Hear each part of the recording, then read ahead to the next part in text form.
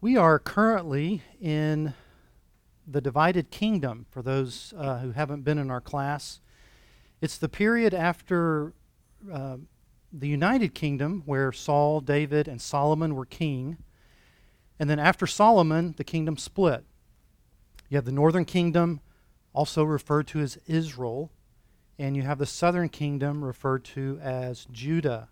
And we've been going through this historical narrative period of all these different kings and all that was going on. And particularly in the northern kingdom, it is bad. The tribes there have just really abandoned the Lord, worshiping other gods, and we're going through all of that history as well as what's going on down in Judah as well. But in particular, we've been looking at the life of Elijah and Elisha. Elijah is now off the scene as we've studied, and Elisha, we'll see him in our story today. This period of Elijah and Elisha is very unique in terms of the miracles that are going on. In fact, these kind of miracles have not been seen since the days of who? Moses and Joshua. It's very different. I mean, these guys the Lord has really given them power to do amazing miracles. And we will not see this again until Messiah, until Jesus arrives, and the miracles of Jesus and the apostles. So it is a very unique time period in biblical history. In the lives and events of these two prophets, 2 Kings chapter 5 provides a unique narrative of a man being healed of leprosy and the conversion of a foreigner to worship Yahweh, the God of Israel, the one true God. If I were to summarize this chapter, it would be this: God shows grace to a humbled, high-ranking foreigner through Elisha by not only healing his leprosy, but also changing his heart to worship God. And that's a preview of what will take place when Messiah comes. God also humbles and punishes a servant of Elisha because of his greed, deception, and dishonoring of the Lord and of his anointed prophet. So I invite you to turn to 2 Kings chapter 5. If there are any Aggies among us, that is right after 1 Kings. If there's any confusion about that. Sorry, you Aggie fans. There's the summary. Okay, we begin in the first 14 verses looking at the healing of Naaman from leprosy. Verse 1. Now Naaman, captain of the army of the king of Aram, was a great man with his master and highly respected, because by him the Lord had given victory to Aram. The man was also a valiant warrior, but he was a leper. So we're introduced to this man, Naaman. We get some background on him. First of all, he was general of the army of Aram. It uses the term captain. That word really means that he was the highest ranking officer of the army. He was in charge of the whole army of Aram. Just by way of reminder, Aram is this nation that is north and a bit east of Israel. If you think in modern day terms, what's the country? It's Syria, right? And in fact, even in some Bible translations, they'll use the word Syria instead of Aram. But that's where he is from. Second, it says he was a great and prominent man to the king. He was a great man with his master. Master would be a reference, we actually see that in verses 4 and 5, to the king of Aram, who in all likelihood, is Ben-Hadad II. He's a man of major importance. He's very prominent. Third, he is highly respected. He has a high rank, a high status. He's very distinguished, not only among the people, but also the army, also even in the presence of the king as well. And why is that? Well, it says because he led Aram in many military victories. He led them to victory. But it says, notice, the Lord had given these victories. Now that's a comment by the biblical writer. That's not a comment or a testimony at this point of Naaman or the king. But that's what the writer is saying. And we know clearly from Scripture that God is sovereign even over pagan nations and people. Daniel 4:32 says, "The Most High is ruler over the realm of mankind and bestows it on whomever he wishes." So God sets up the boundaries of nations, kings, and gives them victory and defeat and so on. Well, fourth, we see that Naaman was a valiant warrior. He had exceptional strength and courage in the face of danger. That was his reputation. This term also can, ironically, describe a wealthy person. And so perhaps he was both. Because of his wealth, he had been put in a very prestigious position. But finally, the text tells us that he was a leper. Now, in ancient times, leprosy can refer to various skin disorders, some being superficial, but some being more serious also. But think about it. Naaman is functional. He's around people, and he's not some outcast. Leprosy is dealt with differently, apparently, in Aram than in Israel. So he's functional. This is not the modern leprosy that we think of that's known as Hansen's disease. Hansen's disease it's a bacterial infection that can lead to significant damage not only to skin but also to nerves. And it can actually become crippling today.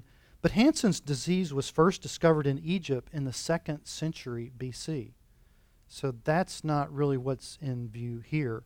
But again, leprosy could be serious, but it could also be superficial. Well, in verses 2 to 5, we see that Naaman receives advice and gifts in seeking healing from Elisha.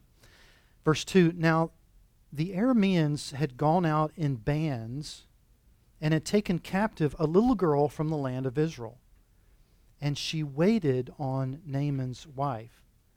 It's talking about these bands. In other words, there were various raids that went on in Israel. There's a long history of conflicts between Israel and Aram. And in fact, in the next chapter, there is all-out war between Aram and Israel. So between these major wars, there's these various raids where they would go out into some towns in Israel and wreak havoc. And from one of these raids, there's a young small girl who was taken, and she became the servant of Naaman's wife. Verse 3, "She said to her mistress, 'I wish that my master were with the prophet who is in Samaria. Then he would cure him of his leprosy.'" So this young girl knows about Elisha and the fact that he has done some amazing miracles. He is a true prophet of God. He is unique. He is set apart from all the other prophets. And she says, "He could heal my master, Naaman." And she mentions this to Naaman's wife. Well, words goes then to Naaman, verse 4. "Naaman went in and told his master," now that would be the king of Aram. He goes before the king, saying, Thus and thus spoke the girl who is from the land of Israel. He didn't actually say thus and thus. That's a summary. In other words, you fill in the blank, and he gave the king all the detail of what the girl said. Verse 5, then the king of Aram said, go now, I will send a letter to the king of Israel. So the king writes a letter, an official letter, and we'll see the contents of that letter coming up. Notice that it's being addressed to the king of Aram. So he departed and took with him 10 talents of silver and 6,000 shekels of gold and 10 changes of clothes. You might not think much about clothes, the changes of clothes, but that was a big deal too. But wow, 10 talents of silver, about 750 pounds. 6,000 shekels of gold, that's about 150 pounds of gold. In all, some 900 pounds, nearly half a ton of precious metal. You feel sorry for the mules that have to carry all that, right? But this is a significant gift that the king gives to Naaman to provide as part of being healed, that request. Verses 6 and 7 is where Naaman approaches the king of Israel, who then considers, he's quite shocked with this request. We'll see his response. Verse 6. So he, Naaman, brought the letter to the king of Israel, that would be Jehoram, saying, and now as this letter comes to you, behold, I have sent Naaman, my servant, to you, that you may cure him of his leprosy. Now, what's interesting about that statement or that letter? Anything jump out to you? There's no mention of the prophet, right? The letter looks like, hey, king, I want you to heal this man. You can imagine the reaction of Jehoram. Verse 7, when the king of Israel read the letter, he tore his clothes and said, am I God to kill and to make alive, that this man is sending word to me to cure a man of leprosy? And you can imagine, he's surrounded by, the people who are around the king, and he takes the piece of paper and he's shaking it. But consider now and see how he is seeking a quarrel against me. So the king sees this as some kind of provocation, like, you heal this guy or else there's going to be trouble. Because that's the way the relationship had been between the two countries. So he does not receive the letter well. He tore his clothes. Tearing your clothes in this period, that was a sign of major distress and grief. The king knows that he can't heal a man of leprosy. Now, granted, the king has departed from knowing the true God, as has the whole northern kingdom, but he at least knows enough to know that only God can do this kind of thing. He at least remembers enough of the Mosaic law that says in Deuteronomy 32:39, where God says, and see now that I am he, and there is no God beside me. It is I who put to death and give life. I have wounded, and it is I who heal.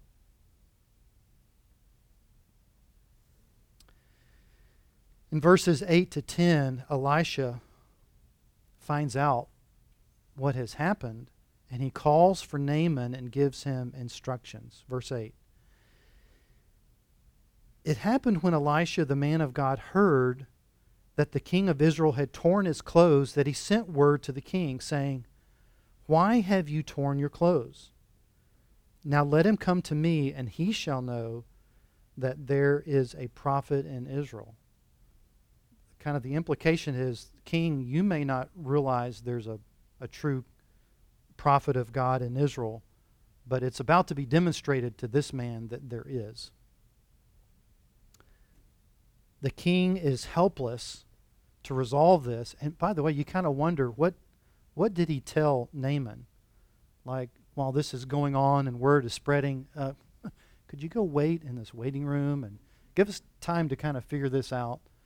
Don't know where Naaman is, but word apparently quickly gets to Elisha, and he's going to send for Naaman. Verse 9, so Naaman came with his horses and his chariots, and he stood at the doorway of the house of Elisha. Elisha sent a messenger to him, saying, go and wash in the Jordan 7 times, and your flesh will be restored to you, and you will be clean. I think this is funny. You imagine, look at this entourage. I mean, these horses carrying nearly a half a ton of precious metals, and this guy he's a big shot, got an entourage, has all of his attendants and so on, and he's standing at the doorway and knocks at the door, and the servant comes to the door, and Naaman says, hi, I was called here to see Elisha, to be healed. And you can imagine the servant saying, well, Elisha is not available at the moment, but if you would go wash in the Jordan River 7 times, and he gives that message. So Elisha doesn't even come to the door to greet him, and just simply sends the message for him to go. Elisha knows why he's there, and he says, go and wash in the Jordan 7 times. Your flesh will be restored, and you will be clean. Well, what do you think Naaman's reaction is going to be? He's furious, not only at Elisha's treatment, but at the instructions that Elisha has given him. Verse 11, but Naaman was furious, and he went away and said, behold. Do you guys ever begin a sentence with behold? I mean, that just seems strange to me. But he said, behold, I thought, he will surely come out to me and stand and call on the name of the Lord his God and wave his hand over the place and cure the leper. Kind of speaking about himself. Are not Abaddon and Pharpar, the rivers of Damascus, better than all the waters of Israel? Could I not wash in them and be clean? So he turned and went away in a rage. Think about Naaman's response. He's this important, well-respected person. People always show deference to him, show proper honor to him wherever he goes. He's expecting better treatment than what he's getting from Elisha. And he says, look in verse 11, where Naaman says, he will surely come out to me. The words, the idea is he will surely come out to one like me, like a person who deserves to be properly greeted and honored. But Elisha doesn't go out to meet him, not because of his leprosy, but because, as Carl Keel, a commentator, says, because of his state of mind. Naaman thought that Elisha was inferior to him. I mean, that's kind of his mindset. He's this supreme leader of the army, of the military, and almost everyone's beneath him except for the king himself, and that's just his mindset. That's his MO, on a daily basis. And Elisha says, no, it's different here. Naaman thought that Elisha was inferior, but again, Naaman was the one because Elisha serves a far greater king than does Naaman. Naaman expected Elisha to come out and perform some kind of ceremony and rituals like all the other prophets and supposed healers. But instead, Elisha will do everything to show that he is totally different. He told him to go wash 7 times in the Jordan River. And, in Naaman's response, he thinks Elisha is focused just on cleansing him, like just washing the skin. And Naaman says, hey, the river's back home. would do a better job of that. They're clear. But this Jordan River, it's a cloudy clay color. I wouldn't wash in it if I just wanted to be cleansed. He thinks Elisha is a quack. Why did Elisha do things this way and suggest this? Well, Don Wiseman, another commentator, says the aim was to teach him humility and faith. A great man may expect some great thing, while God often tests us with small things. Let me ask you, are you a person where you focus on showing faith and obedience only in the big things of life?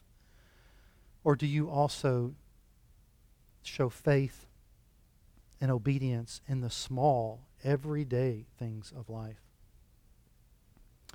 Carl Kiel writes, Naaman had been greatly strengthened by the exalted position which he held in the state, and in which everyone bowed before him and served him in the most reverential manner, with the exception of his lord the king.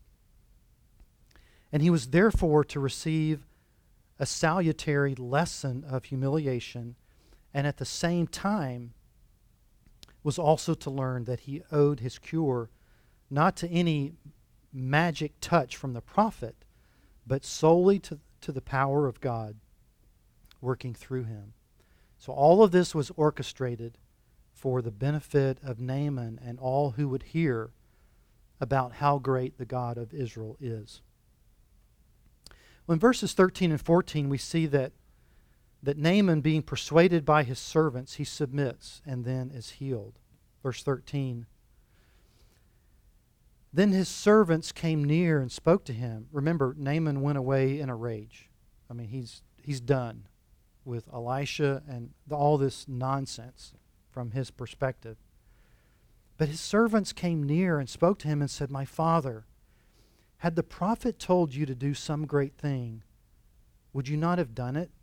How much more then when he says to you, wash and be clean? So these wise servants of his are saying, first of all, they call him my father. That's not normal. These are not like blood relatives. But that address conveys a closeness in relationship. And they were able to do it. He doesn't rebuke them for that. So they have a special relationship, and he's receptive to who they are as people and their counsel. And he says, and they tell him, if Elijah had told you to go do some great thing, you would have done it, to be healed. So surely you would do some simple thing. They're arguing from the greater to the lesser. If you're willing to do a great big thing, surely doing an easy thing makes rational sense. And he recognizes that they're right.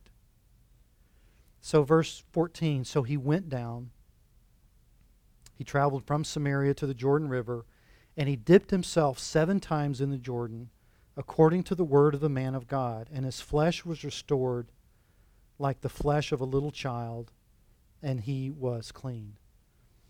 The number 7 is historically a number of completion. And as Kiel states, it is the stamp of the works of God. We see it a number of times in Scripture. What did it take on Naaman's part? He had to humble himself. He had to obey the word of God that had been given to him. Whether he understood it or not, whether it made sense, he had to humble himself and submit. Be obedient to what Elisha instructed. And what an amazing miracle it is that took place. He was healed. His leprosy was gone. It says his flesh was like that of a young child. I think his flesh was soft as a baby's bottom. The expression is. But it says he was clean. So it's a clean baby's bottom, right? That would be the analogy. But it's amazing what had happened. Elisha's nowhere around. Elisha hasn't touched him. He simply gave the word. Go do this, and your leprosy will be removed. It's an amazing miracle of God. Well, there's more that happened in that moment than just his flesh being healed, and we'll see that. We see the change in the gratitude of Naaman in verses 15 to 19, beginning with the fact that Naaman acknowledges faith in Yahweh, the one true and living God, the God of the Bible, the God of Israel. And he offers to Elisha gifts, but Elisha refuses. Verse 15.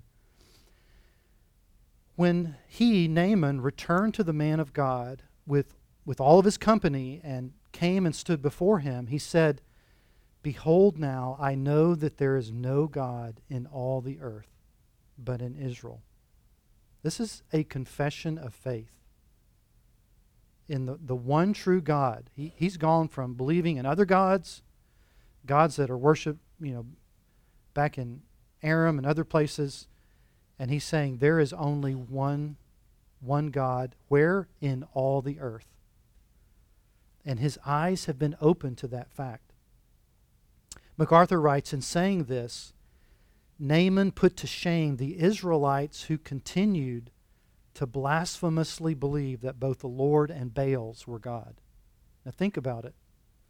The people in the northern kingdom, they were worshiping Baals, and they had gone polytheistic like all the other surrounding nations.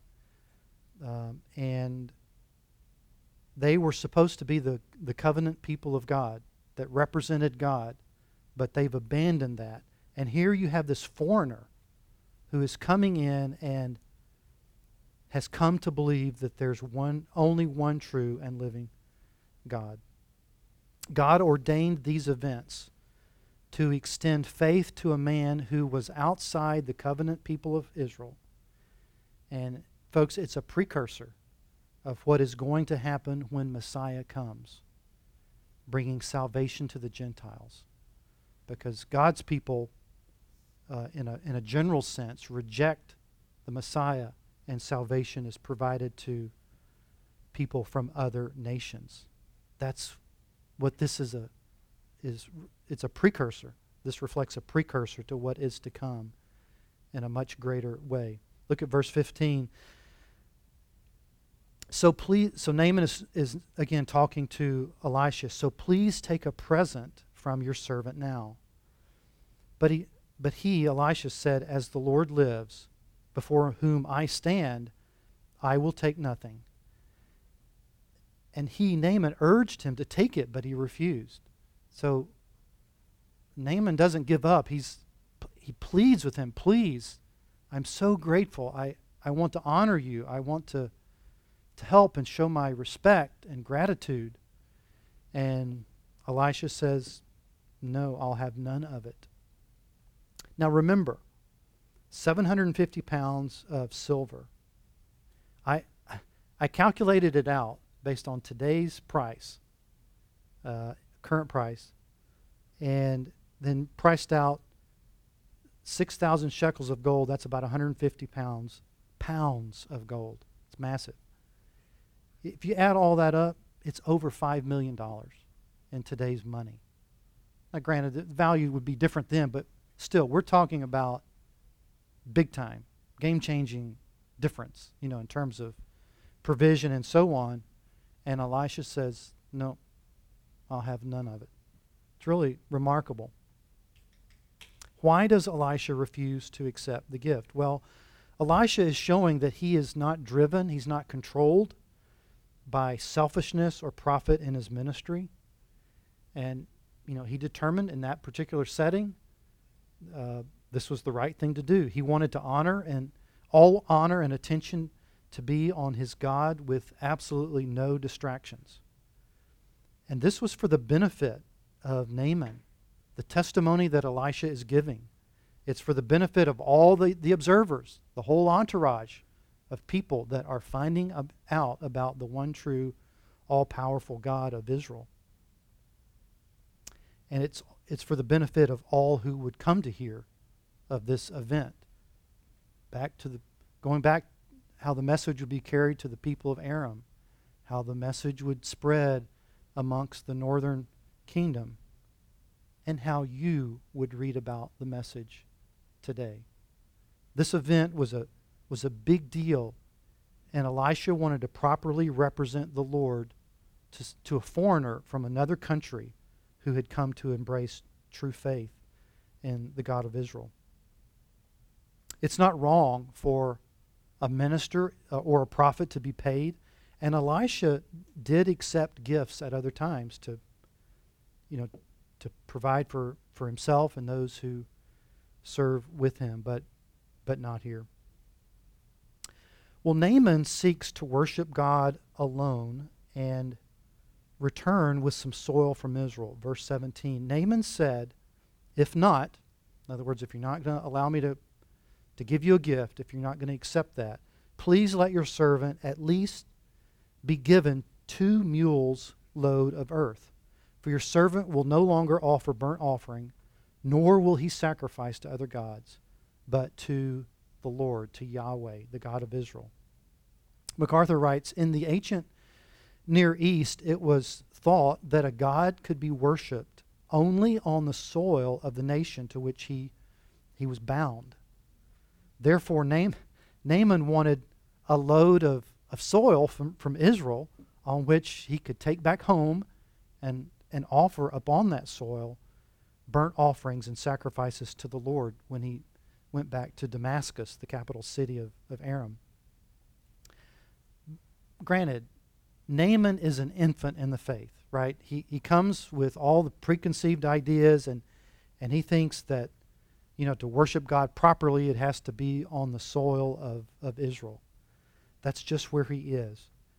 But the bigger point is that Naaman is a changed man, right? His heart has been transformed. He is totally different.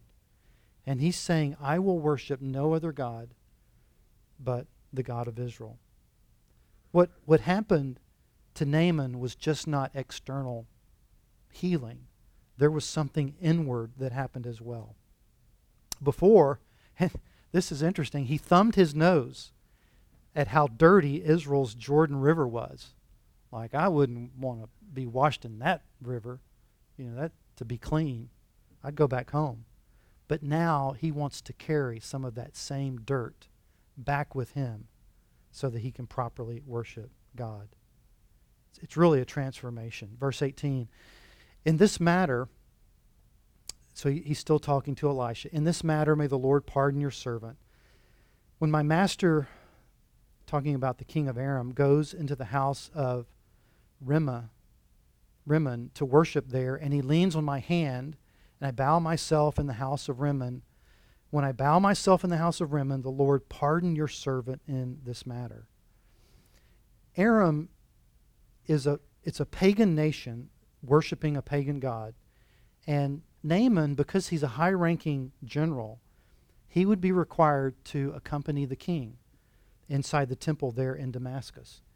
And Naaman already sees the conflict. And he asked the Lord, he's asking through Elisha, he's asking the Lord to forgive him in this matter, saying that it wouldn't reflect who he is, who he's truly worshiping in his heart, because he pledges to only worship God. It's not mentioned here, but perhaps in time he would become like a Daniel, and he would make an uncompromising stand regardless of the consequence. We don't know.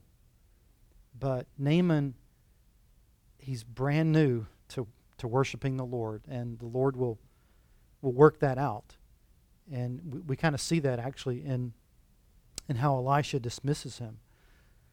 He dismisses him in peace. Verse 19, Elisha said to Naaman, go in peace. So he departed from him some distance. Elisha doesn't give approval or disapproval on Naaman's request, doesn't really respond. He simply gives this parting declaration, and as Don Wiseman points out, he commends him, quote, to the further guidance of the Lord and of his grace. The Lord will continue to work in you and mature you in following him properly. Well, a remarkable story, a remarkable miracle. Well, the second or the latter part of the chapter, it continues the story, but there's a different outcome. And it's a story about the greed and punishment of Gehazi. Gehazi was a servant of Elisha. So he served and ministered to Elisha. He first appeared back in chapter 4 when the Shunammite woman, you remember, she clings to the feet of Elisha and in hopes that Elisha will heal her son. And what does Gehazi do? He attempts to pry her away. Like, get off of Elisha. You know, he's really not in lockstep with what's going on and what Elisha wants.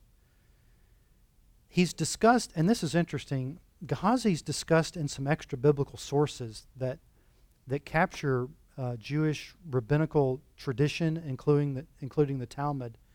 And in each instance, it presents Gehazi as a man of questionable character, which is consistent with the passage that we are about to read. Verse 20, Gehazi covets Naaman's gifts.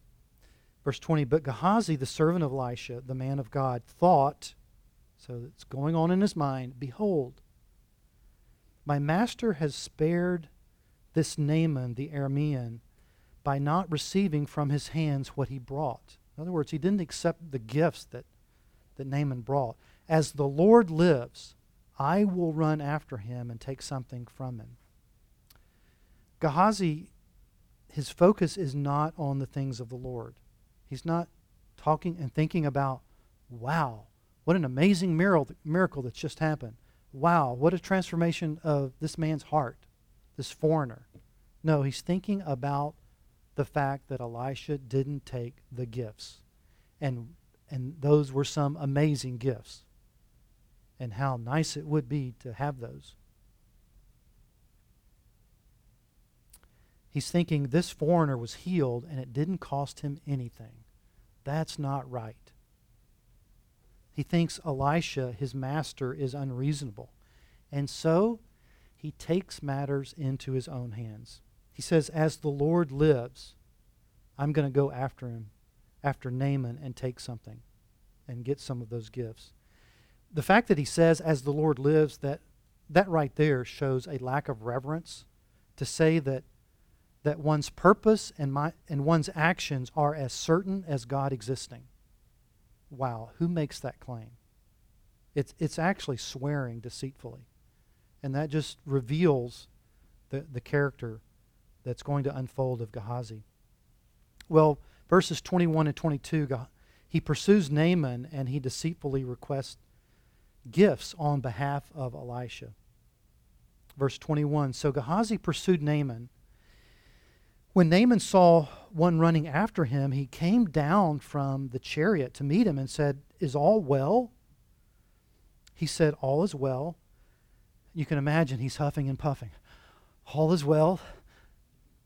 My master has sent me, that's a lie, liar, liar, pants on fire, saying, behold, just now 2 young men of the sons of the prophets have come to me from the hill country of Ephraim. That's a lie. Elijah didn't tell him to say this. Please give them a talent of silver and 2 changes of clothes. Another lie. Elisha didn't request this. It's one lie after another. Gehazi lies again and again to cover up his greedy plot. He's not representing Elisha properly. He's certainly not representing the Lord properly to someone who just came to faith in the God of Israel. How sad it is, folks, to think about the number of greedy, false teachers who operate in churches, among believers, and who misrepresent Christ to new and immature believers. It's really astounding. And to think of the impact that they are having on people who don't know the Bible, may just be coming to faith, or maybe they're, pursuing to understand biblical faith, and how their greed and the things that they do utterly misrepresent the Lord. It's a very serious thing. Patterson and Austell, another commentators write, what a contrast can be seen in the meeting between Naaman and Gehazi. Naaman's descent from his chariot, in other words, when he sees Elisha's servant come, he's this high-ranking official, but he descends, he comes down to greet him. He's a humble, changed man. No longer a proud, arrogant person. The grateful, reverent, and humble Aramean came down from his honored place to meet a prophet's servant. He who had been a fallen, hopeless sinner displayed a true believer's grace. Contrariwise, Gehazi, who had enjoyed all the privileges of his master's grace, was about to abuse them and fall from that favor. Really an ironic change of circumstances for these two people. In verse 23, Naaman gives Gehazi far more than is requested. Naaman said, remember, Gehazi asked for 1 talent of silver. Naaman says, be pleased to take 2 talents. And he urged him, please, I insist, take even more. And bound 2 talents of silver in 2 bags with 2 changes of clothes, and gave them to 2 of his servants, and they carried them before him. Look at how gracious Naaman is. He is so eager to be generous, to show gratitude, because that's the state of his heart. And Gehazi, he'll take it. Well, Gehazi then hides the gifts back home, verse 24. When he came back to the hill, he took them. By the way, the hill, it's a definitive article, the hill, not a hill. That would be the hill of the famous hill coming into Samaria, the capital city. When he came to the hill, he took them from their hands, in other words, took the silver from the hands of his servant, the other servants, and deposited them in the house. And he sent the men away, and they departed. By the way, Omri, a prior king in the northern kingdom, had purchased the hill of Samaria for 2 talents of silver, the exact amount that Gehazi is now trying to hide. Verses 25 to 26, Elisha confronts Gehazi about his deception and lies. But he went in and stood before his master, Elisha. And Elisha said to him, where have you been, Gehazi? And he said, your servant went nowhere. Another lie. Lie after lie. Verse 26, then he said to him, did not my heart go with you when the man turned from his chariot to meet you? This is amazing. God miraculously allowed Elisha to see what happened, even though he wasn't present. It's like a vision where exactly what happened, Elisha saw it, even to the point of saying, I saw how he turned in the chariot to greet you. And Gehazi knows that he has been caught. The deception is over. He goes on, and Elisha says to him, is it a time to receive money and to receive clothes and olive groves and vineyards and sheep and oxen and male and female servants? Keel writes, is this the time when so many hypocrites pretend to be prophets from selfishness and avarice, and bring the prophetic office into contempt with unbelievers? For a servant of the true God to take money and goods from a non-Israelite for that which God has done through him, that he may acquire property and luxury for himself. The clear answer is no. This was not the right time for that. There can be times for prophets to receive gifts that are proper and reasonable, but this was not one of them. Gehazi didn't trust Elisha. He didn't trust God. He was selfish. He was greedy. He was utterly sinful. And so, in verse 27, Gehazi is given the leprosy of Naaman as punishment. Therefore, the leprosy of Naaman shall cling to you and to your descendants forever. So he went out from the presence, a leper, as white as snow. So ironic. Gehazi wanted the gifts from Naaman, but instead God gave him the leprosy of Naaman. Keel writes, "It was not too harsh a punishment that the leprosy taken from Naaman on account of his faith in the living God should pass to Gehazi on account of his departure from the true God. For it was not his avarice only that was to be punished, but the abuse of the prophet's name for the purpose of carrying out his selfish purpose and his misrepresentation of the prophet." Very serious thing to misrepresent the Lord and his true prophet. Well, there's some reflections as we close. First of all, God in his grace still revealed himself to some during the time of the idolatrous northern kingdom, including this foreigner. You know, I'm really amazed. You think about it, the northern kingdom, it's a mess. I mean, they're just totally walking away from the Lord. And Elijah and Elisha have been sent to minister in that area. And you think about, these are like some of the greatest prophets, right? Incredibly endowed by God with these miraculous powers. And the human thought is, or the human question is, why would God waste them on the northern kingdom? Why not send them to the southern kingdom, where there's at least some good things going on at times, and we know that the Messianic line is going to come through Judah? Why waste them on the northern kingdom? And the fact is God is still doing a work. He's still revealing himself to certain people and for the benefit of folks like this foreigner, like Naaman. Early in his ministry, Jesus spoke of a prophet not being welcome in his hometown. You remember that? He made reference to the 3.5-year drought during the ministry of Elijah, when Elijah only helped the widow who had been a foreigner.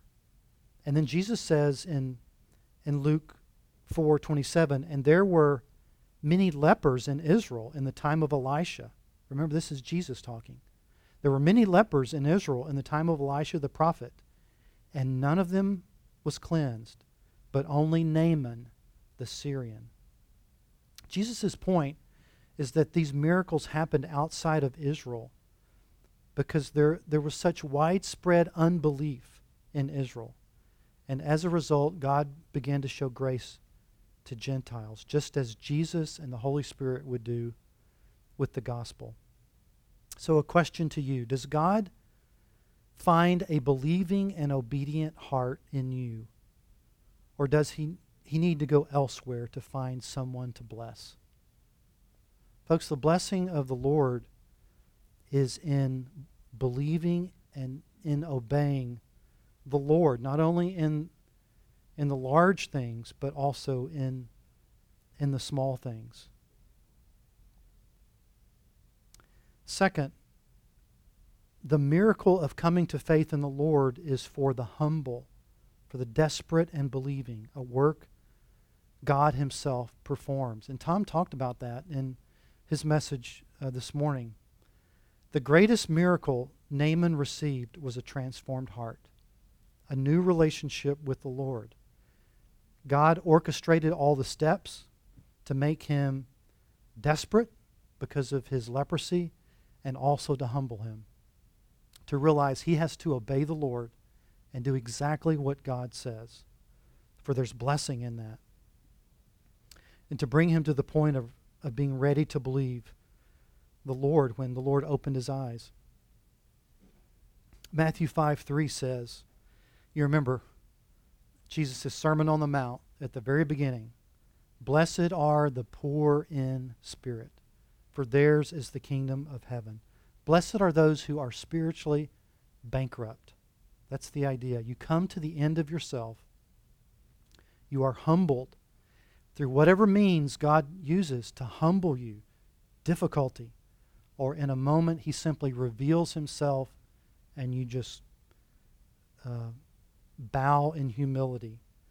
But everyone who comes before the Lord in having a relationship is humbled. Luke 18, verses 10 to 14, you remember this story. Two men went up to the temple to pray, one a Pharisee, the other a tax collector. The Pharisee stood and was praying this to himself: "God, I thank you that I am not like other people, swindlers, unjust, adulterers, or even like this tax collector. I fast twice a week. I pay tithes of all that I get."